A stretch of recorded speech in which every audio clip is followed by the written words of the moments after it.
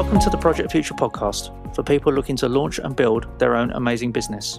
With me, Rob Kerr.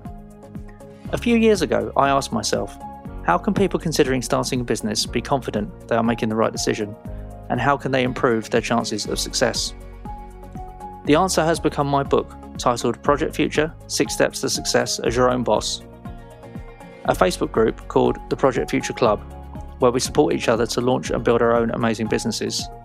And this podcast, where every Tuesday a business owner shares their story, including great tips about what to do and what not to do when launching and growing a business, to empower you to make better decisions on your own journey. You'll find the show notes and transcripts at robkerr.co.uk. So, in these uncertain times, if starting a business could be the right option for you and your family, read the book, join the Facebook group, and enjoy the show. Now let's move on to this week's episode.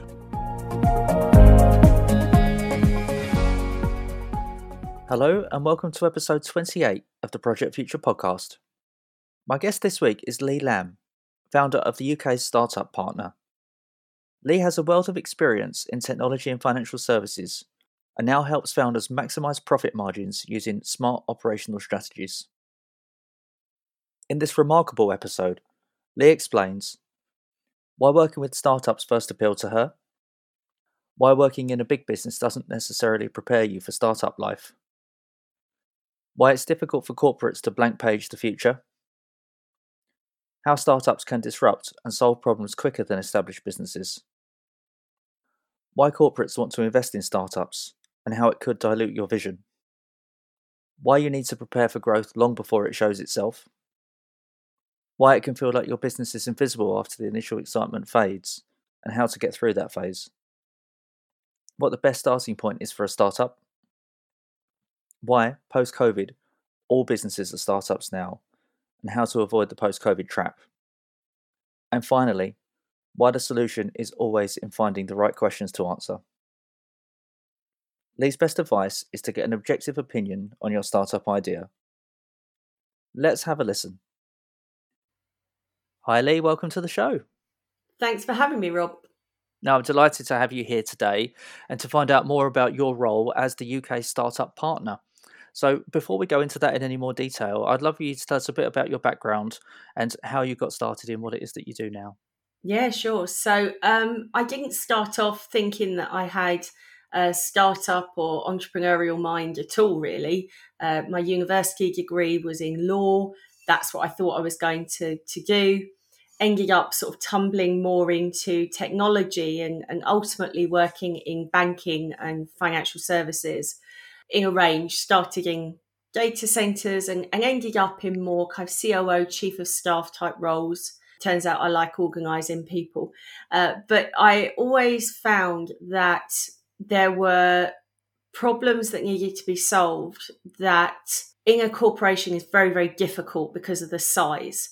And it means that some of the opportunities that are there aren't really taken advantage of because they just can't move quick enough. And I personally started to find that quite frustrating and started exploring other options and thought initially that I would be a consultant effectively working for corporates, doing what I do for them, but externally. And it turned out that I went to a few startup events to sort of learn the ropes, realized that I actually knew a lot of what startups needed because most of the advice out there for startups is based on how to bring money in, how to generate income, how to raise investment, but not so much what to do with it when you have it, how to control your costs, how to run the business behind the idea. And so realized that actually, even though I thought I was stepping away from my corporate knowledge, there was actually a way of using that knowledge to help people get a better start off with their own businesses. Yeah, I love it. And there's certainly a parallel there, isn't there, in terms of the processes, the kind of ways of working. And if you haven't done it before, or you've had a smaller role within a bigger machine, if you like, it can be really difficult to know end to end how to run a business effectively and how to make the most of the often scarce resources that you'll have. Yeah, absolutely. And I think we are in a situation at the moment where there's a lot of people now looking at running a startup as an option, almost like as a career option.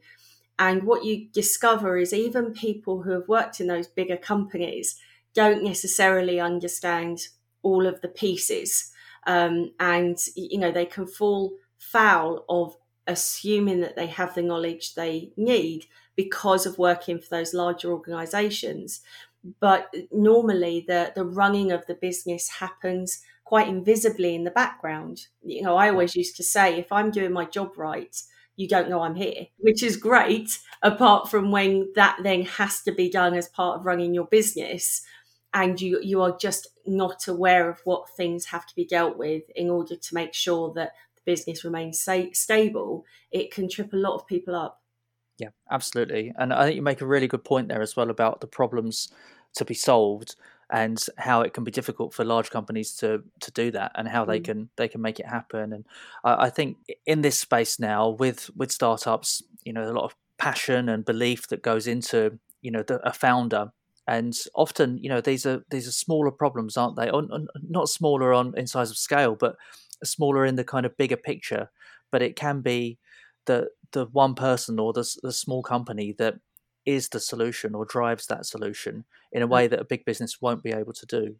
Oh, completely. The big businesses, the larger corporations, they have this wealth of knowledge about what the world is looking like right now, but it's very difficult for them to, blank page the future. And actually, that's what startups and entrepreneurs are brilliant at. Sort of looking at the status quo and thinking, yeah, but we can do better. We can do it a different way. And larger businesses aren't starting from that blank page. They've got infrastructure, costs, an environment, a culture that they have to try to shift. And unfortunately, in a lot of cases, it's not in their interest to do that shift.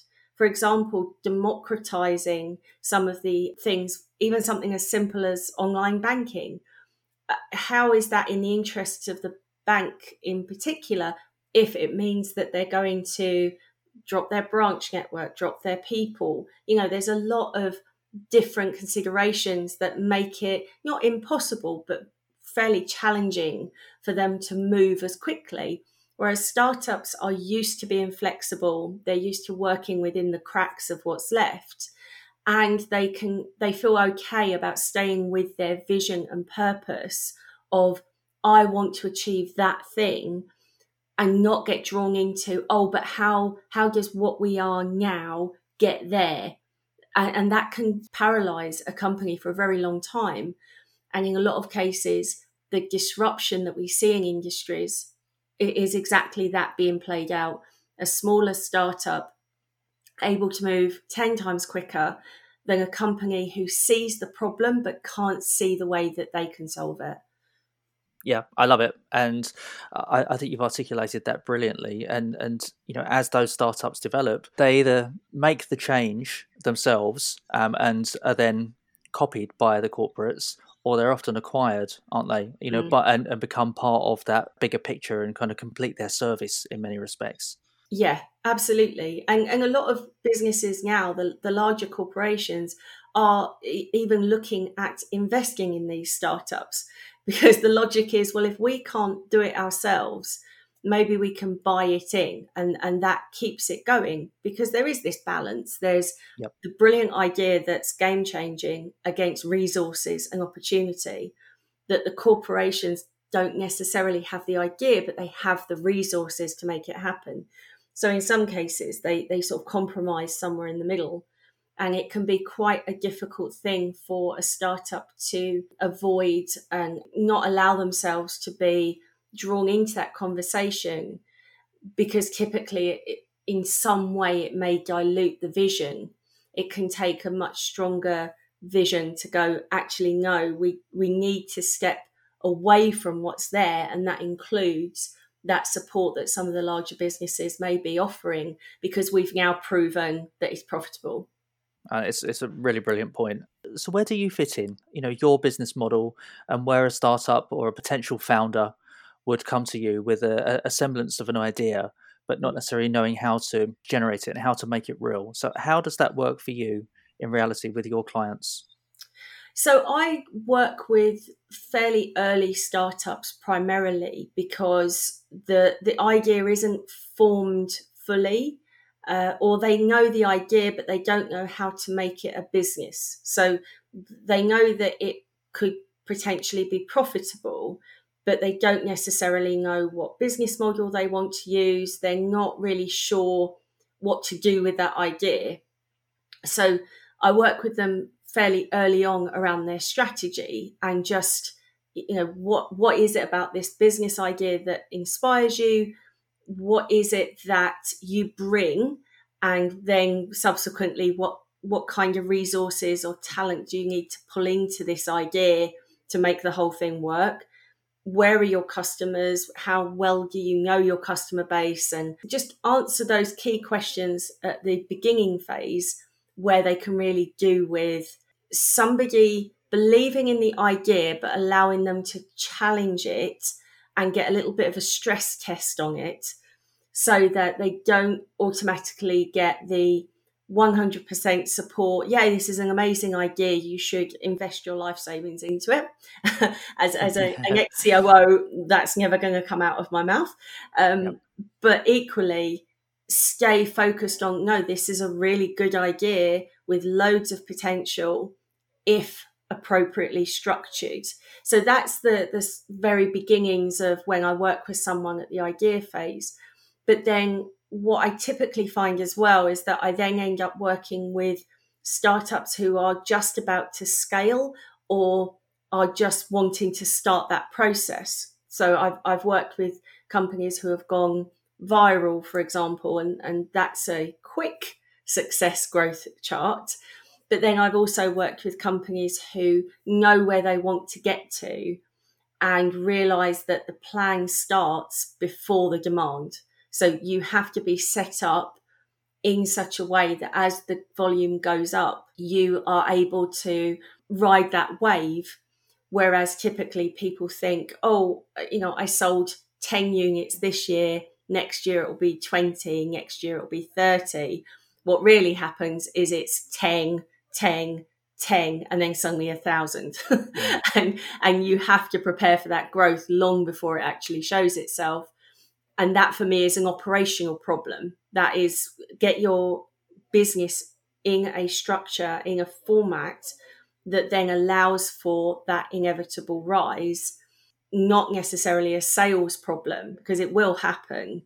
And with a solid sales strategy, that kind of increase is entirely feasible and possible.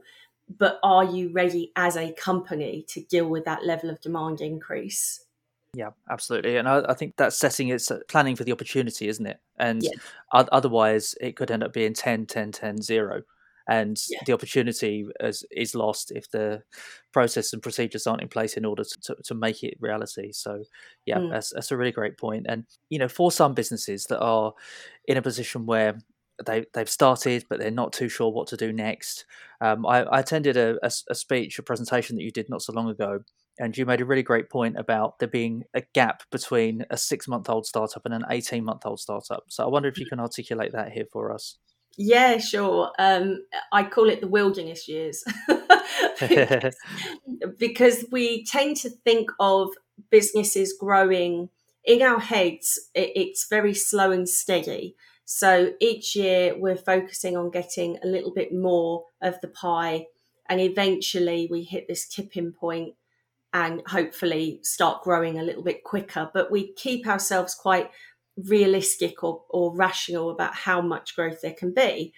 The problem is that that's not the way it happens. So what you have more is something known as the hockey stick, which is for that period between 6 months to 18 months to 2 years, you actually almost flatline, because for the first 6 months you're around, you're new, you're exciting, you're fresh on the market, people are looking at you. After 6 months, somebody else has come along to be the newbie. And so attention can fade from your particular product or service. And you go into this time where it really can feel like you've gone invisible. No matter what, you don't seem to be making traction. People are buying from you, but every sale feels like an effort. And you can definitely through that time think, that's it, this isn't working enough. I need to go and try something else.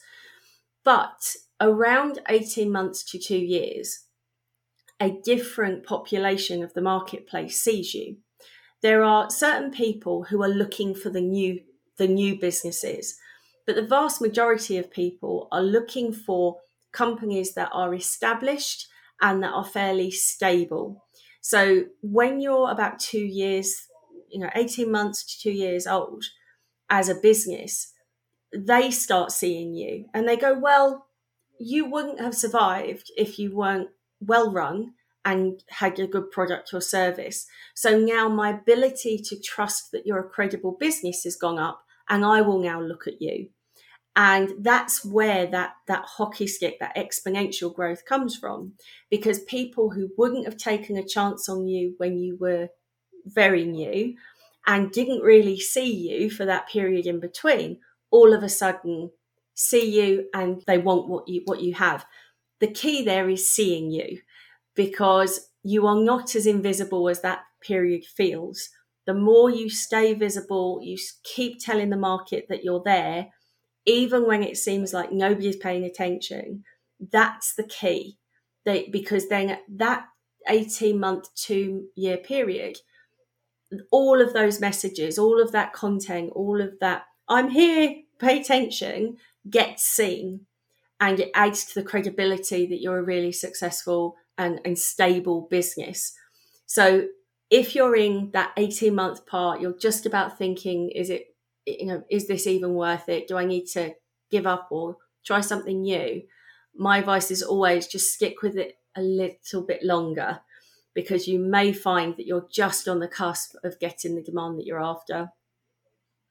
Yeah, I think that's brilliant. I really do. And when we spoke offline about it, I say it really resonated in our household with my wife Trang and her jewelry business Kim Ju, because Yeah. she was very much went through that process, and there seemed like a stage where she was pumping out content on Instagram, and the traction wasn't necessarily improving. It wasn't really moving anywhere, and Mm. then it did in that time frame as well, as you've said, and she won an industry award, Mm. and got a lot more visibility from that, and then suddenly people look back and they see you've got a couple of years of history, and Yeah. that's all, it's all credibility, isn't it? And it's all Mm. being there and going through that and keeping the faith. I think just keeping the faith for, as you say, that little bit longer, just to say it will get there. It will get there. And yeah, I think the timing part is so key and really Mm. eloquently put. No, I obviously, having that real life experience is always great, because I tell people that that's how it is, and sometimes get some quite cynical looks, because they're like, no, this is really not working. And I go, "Oh, just hold with it a little bit longer." But I think the key is what you mentioned at the end there, was the vision, the faith, the belief in what you're doing, because that's what carries you through. If you start a business thinking that the sales dictate how successful you feel, that period is going to be difficult. It's going to be really, really tough. Whereas if you can start each week thinking, this is why I started the business, I still believe in that purpose, I still believe in that vision, that can help you overcome those times where it doesn't look like anyone else is noticing. And I think, listen to people who speak about their businesses with passion. You don't even really get a sense that they're even selling to you, because they're not really. They just want to share their ideas with the world. And the fact that they can run a successful business off that is key later. But during that period, it goes such a long way to bring people on, to bring people into your network who can help you continue to amplify your message and get out to more people, and hopefully that moment where you hit the right people at the right time, who love the fact that you've carried on without having that feedback or without having those sales during that time, because they want to buy from someone who's got that passion, not necessarily the person who has been there and maybe had the promotions and marketing available to them to saturate the market and feel like they're the only option. We like the little voices of, yes, but I really love what I do. That's what is appealing more and more to customers now. Yeah, absolutely. And I think that technology is a big help for that, isn't it? In the decade Mm, that we're going into, some of the social media platforms have become kind of established ways of doing business now, mm, and having that visibility, that community that you can grow as a result of it.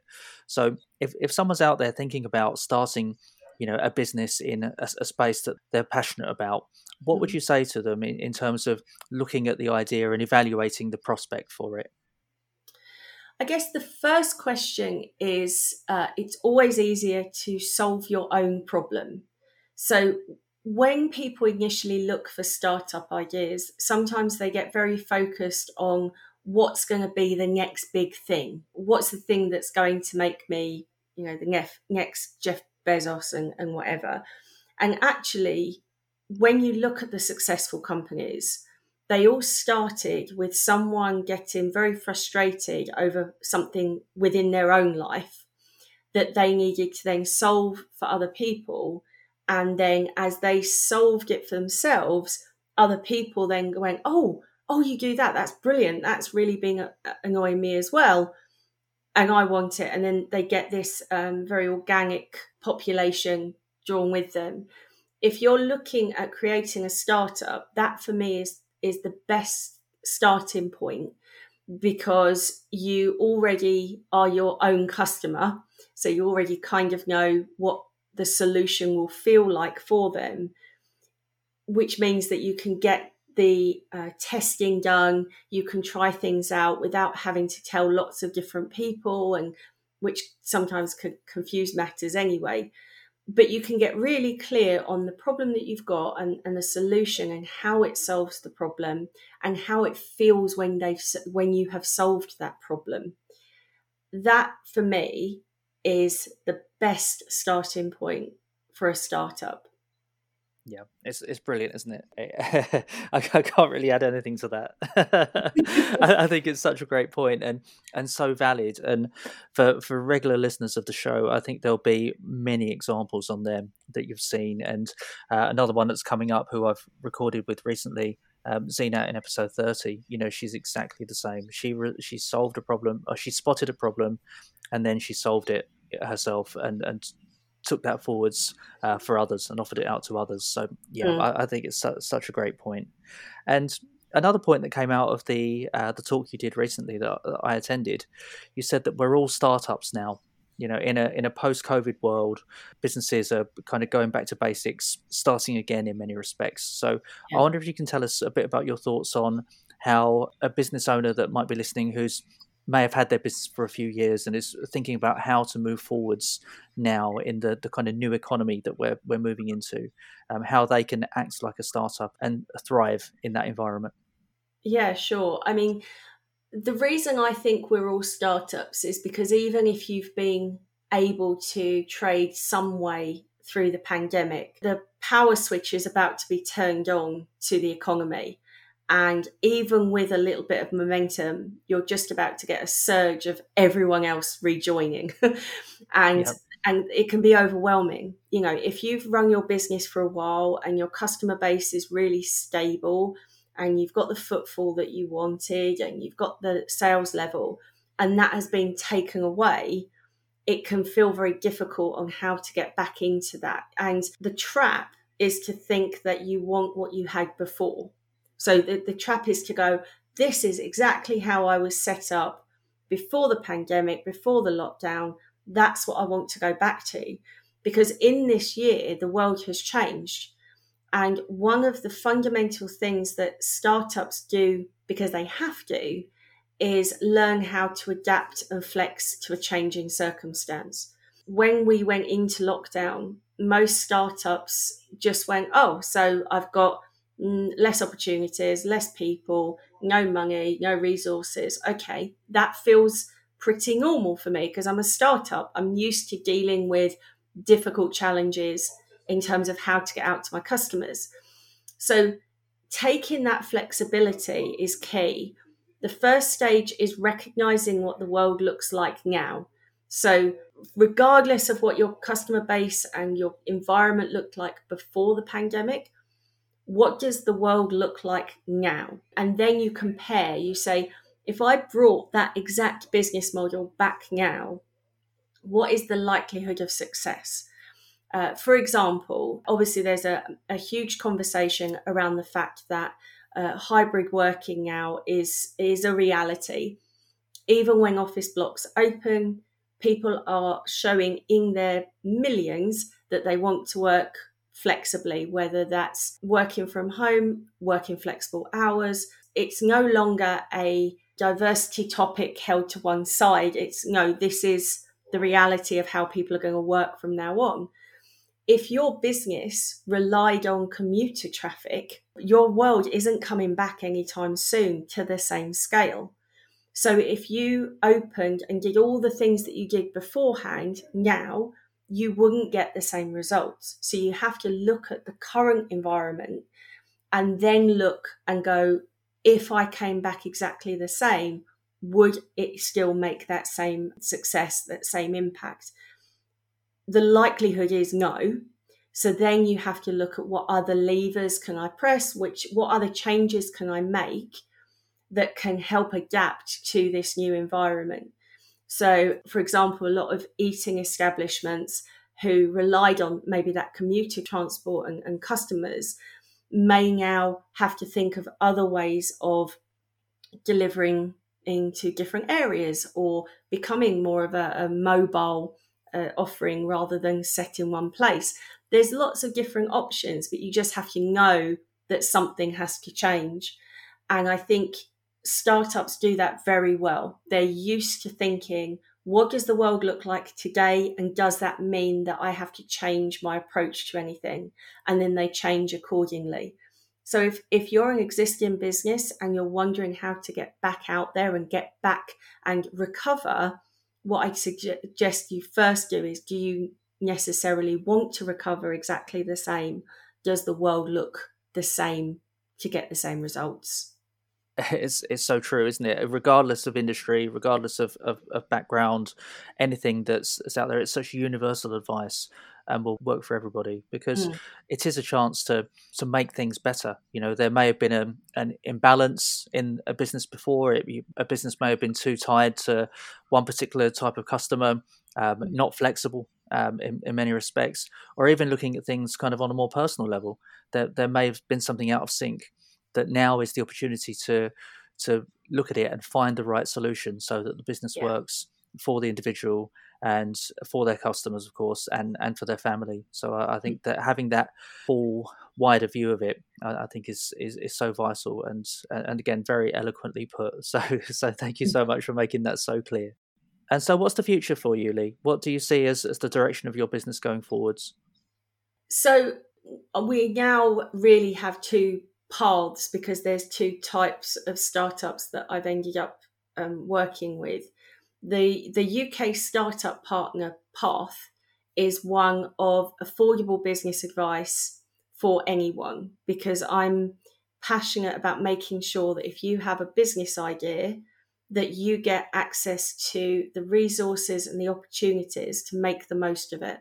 And although that sounds obvious, there's a lot of disparity between who can really make a go of a new business and who maybe just thinks people like them aren't business owners.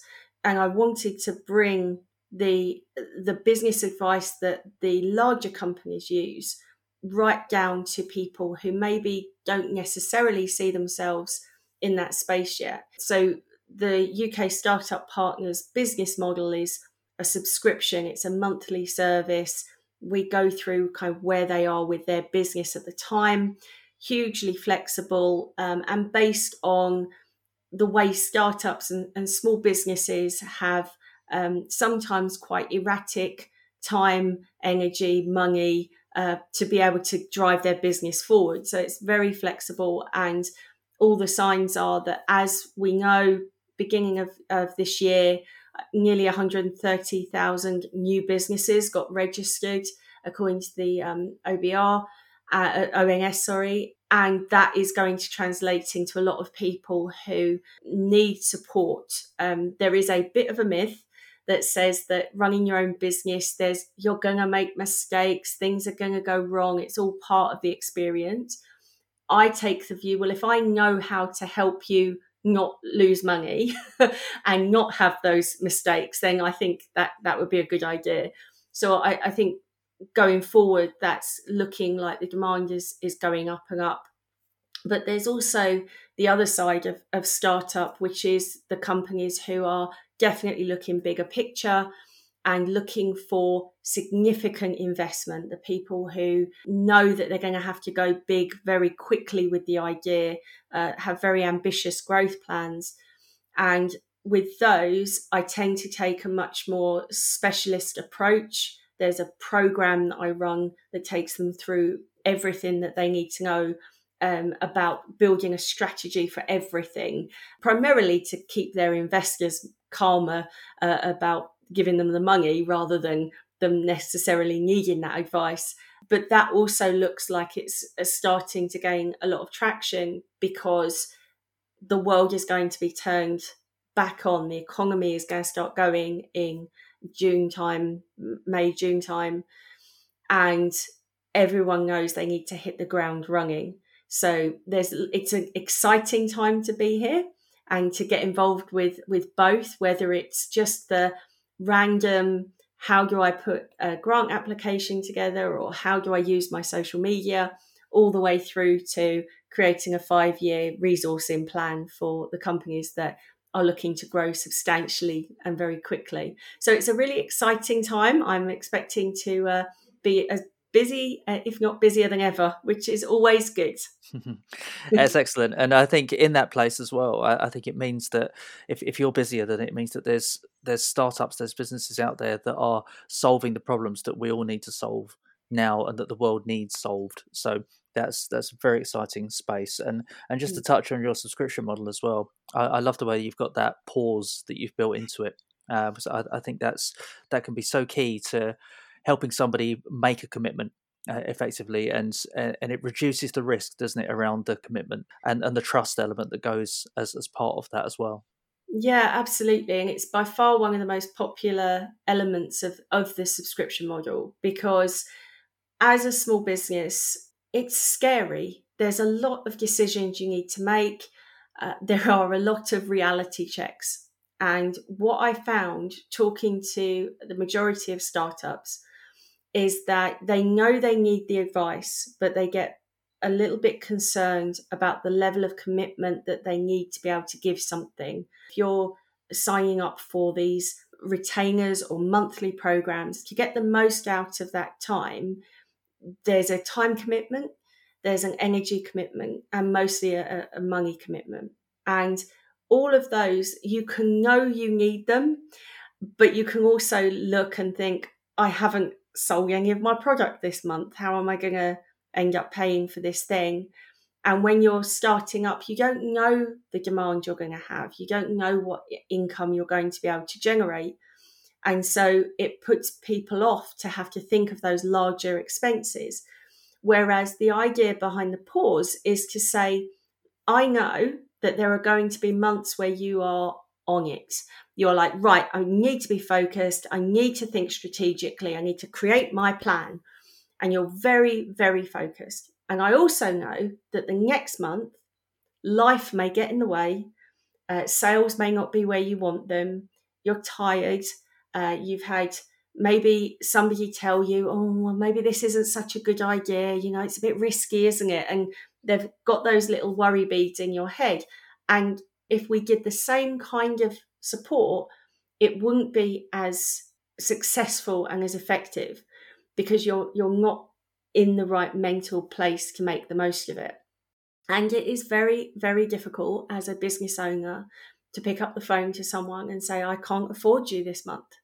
So I made it a point to put it into an online system that they just say, I'm pausing. They don't have to give a reason. There's no justification for doing it. It's whatever they need to take that time to be able to either get their affairs in order or just get their head in the right space to move forward again.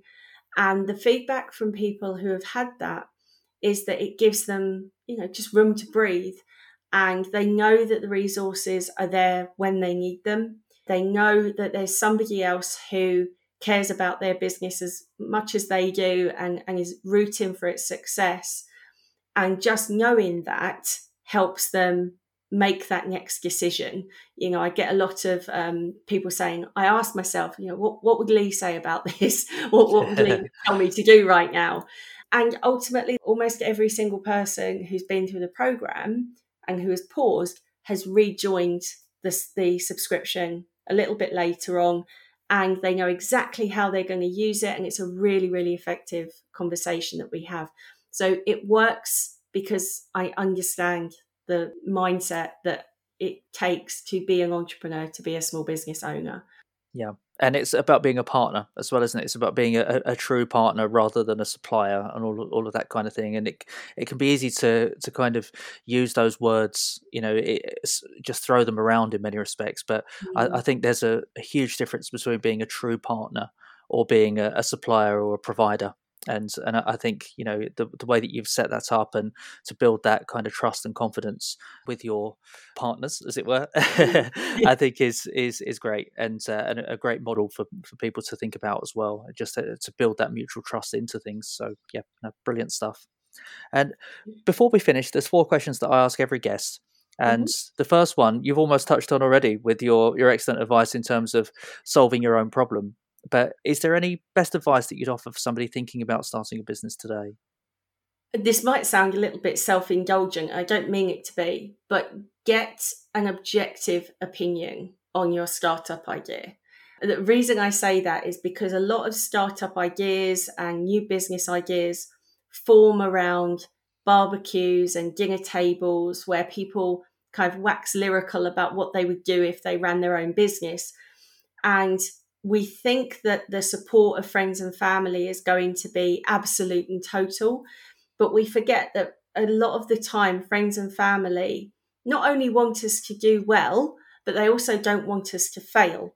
And the likelihood of businesses, unfortunately, is the risk of failure is there.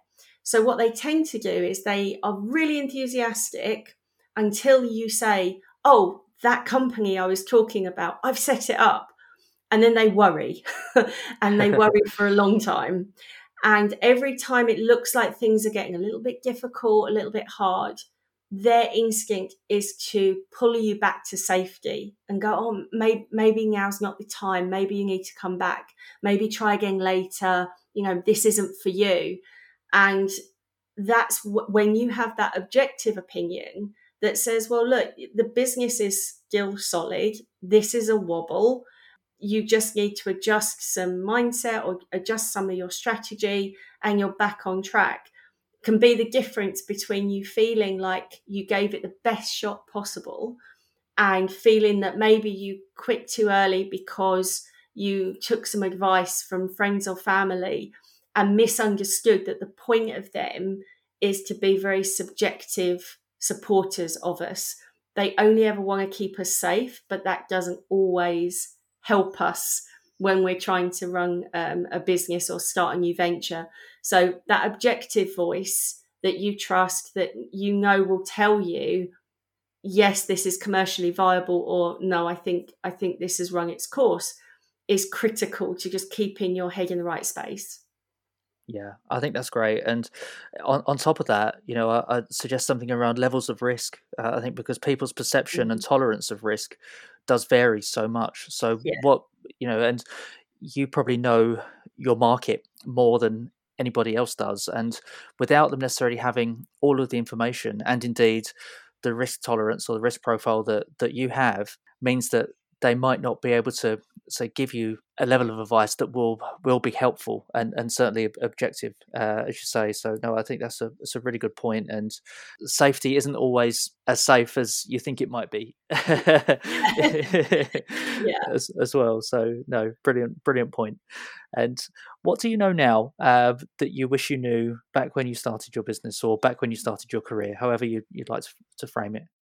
I'll keep it with quite a practical one, in that one thing that tripped me up fairly early was, even as a small business, a solopreneur, a sole trader, a company of one, particularly in the legal sphere, you are no longer provided the protections that you have as an individual.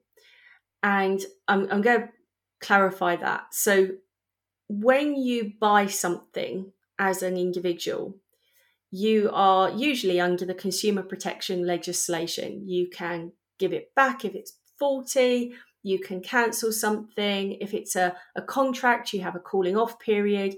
There's all sorts of protections in place for you.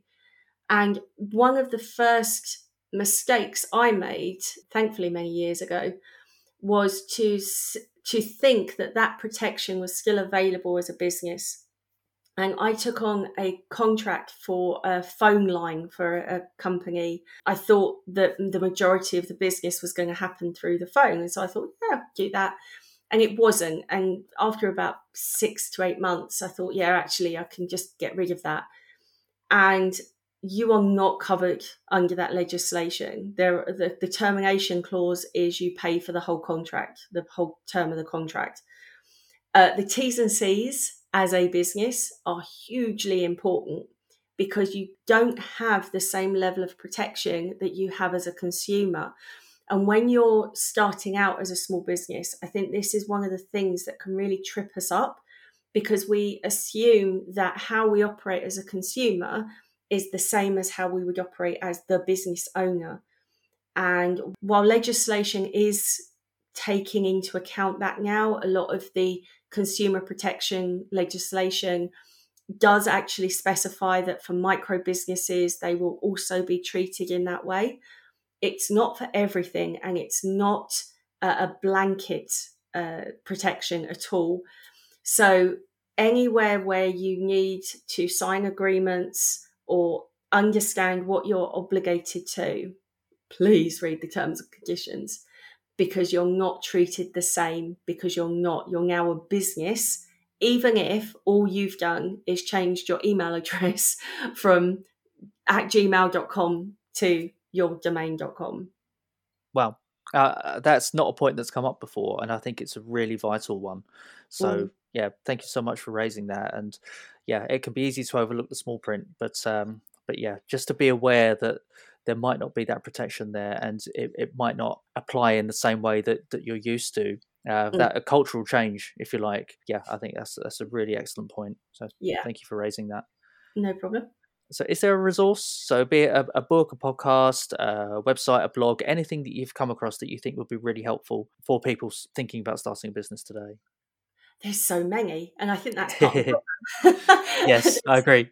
There's so many resources out there. The ones that I tend to use most are things like Seed Ready, seedready.org. They do some fantastic information about the kind of practical side of starting a business, but also the how to get investors, how to get ready for your Series A funding. So it kind of covers quite a big range.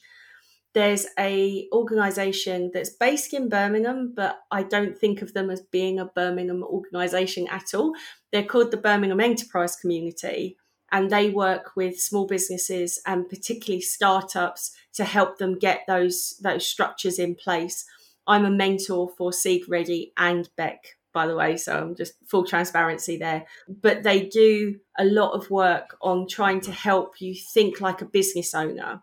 Yep. And that's the key. If you find resources that help you understand the questions you need to answer, that's far better than resources that tell you lots of answers but don't really tell you if it's a problem you even had. So it can Indeed. get very confusing with everything that's out there. It's all about the questions, isn't it? Always, Yeah. Always, because it's your business. For every expert that's out there, you are the expert of your business. So you have to be able to get your head around what are the questions that I need to answer before you go to the resource library, because typically everyone will give you a different answer. And unless you can piece it together with something that feels right for you, it will confuse you more than help. Yeah, I couldn't agree more. The opportunity for confusion is rife. It's absolutely rife. So brilliant stuff. And just finally on the questions then, is there a guest that you'd recommend for a future episode of the show? He always ends up getting a shout out from me, but I will do it again. A guy called Richard Moore. He does sales coaching, I think is the best way to describe him. But I actually think that he's one of the most phenomenal sales teachers that I have ever worked with or worked alongside. He primarily focuses on how to use social media to convert to sales. Now, that sounds like it should be every single sales coach out there, but it's not. Quite a few, particularly social media coaches, will focus on increasing follower counts, increasing engagement, but that doesn't answer the problem of do they buy anything at the end of that, which is ultimately what you're doing it for. And Richard always has that in mind. So everything is about creating a community of people who, even if it's not that big, they are very engaged with your work and are potential customers. So you actually do less work but get better results. So I'm all for that. I love it. It's a great suggestion, and yeah, those views, those interactions, if you even if you can move the dial ever so slightly, bring that percentage up, then it's going to make a big impact on the business, isn't it? So yeah, definitely, brilliant definitely. point. Well, thank you so much for sharing so much, for being so candid on the show today. I think you've given a huge amount of value to the listeners. So if people want to find out a bit more about you, where would they go? So I am on social media. The handle for almost everywhere, Instagram, Twitter, not Facebook because they wouldn't let me use the character, is at _UKSP. The website is the-usp.co.uk. And I am on LinkedIn. Just look for Lee Lam on the description of the profile. Great stuff. Well, thank you again, Lee. It's been absolutely brilliant talking with you. Thanks for having me, and thanks everyone. I hope you enjoyed this week's episode. The conversation was recorded in late March, and the point Lee made about the taps of the economy being switched on in May and June is absolutely coming to fruition. I'm sure we can all see examples of businesses who have adapted and made these changes to best fit the economy as it is today. Lee offered some fabulous advice that applies throughout the startup journey, and indeed insight into corporate culture. Her point about how startups can move quickly to disrupt a market and solve a problem in a way bigger businesses just can't compete with, because either they can't blank page the future to see the problem, or if they do see it, can't see how they can solve it, is quite brilliant, and shows the realities and challenges all businesses have to overcome in one form or another. As you'd expect from someone who's written a book that poses hundreds of questions to the reader to help them find the right answer, I also loved her advice about looking for resources that tell you the questions you need to answer. That approach was absolutely in my thinking when I wrote Project Future, as like Lee, I believe the only way to find the right answer for your unique business and circumstances is to start with the right question. On next week's episode, I speak with Agatha and Robbie Appleton-Sass on empowerment through digital communication. They have a global focus and have done remarkable things since the pandemic struck to make the world a better place. So subscribe now to get notified of this on Tuesday morning. Thank you for listening. Until next time, keep launching and building those amazing businesses that give you satisfaction and balance.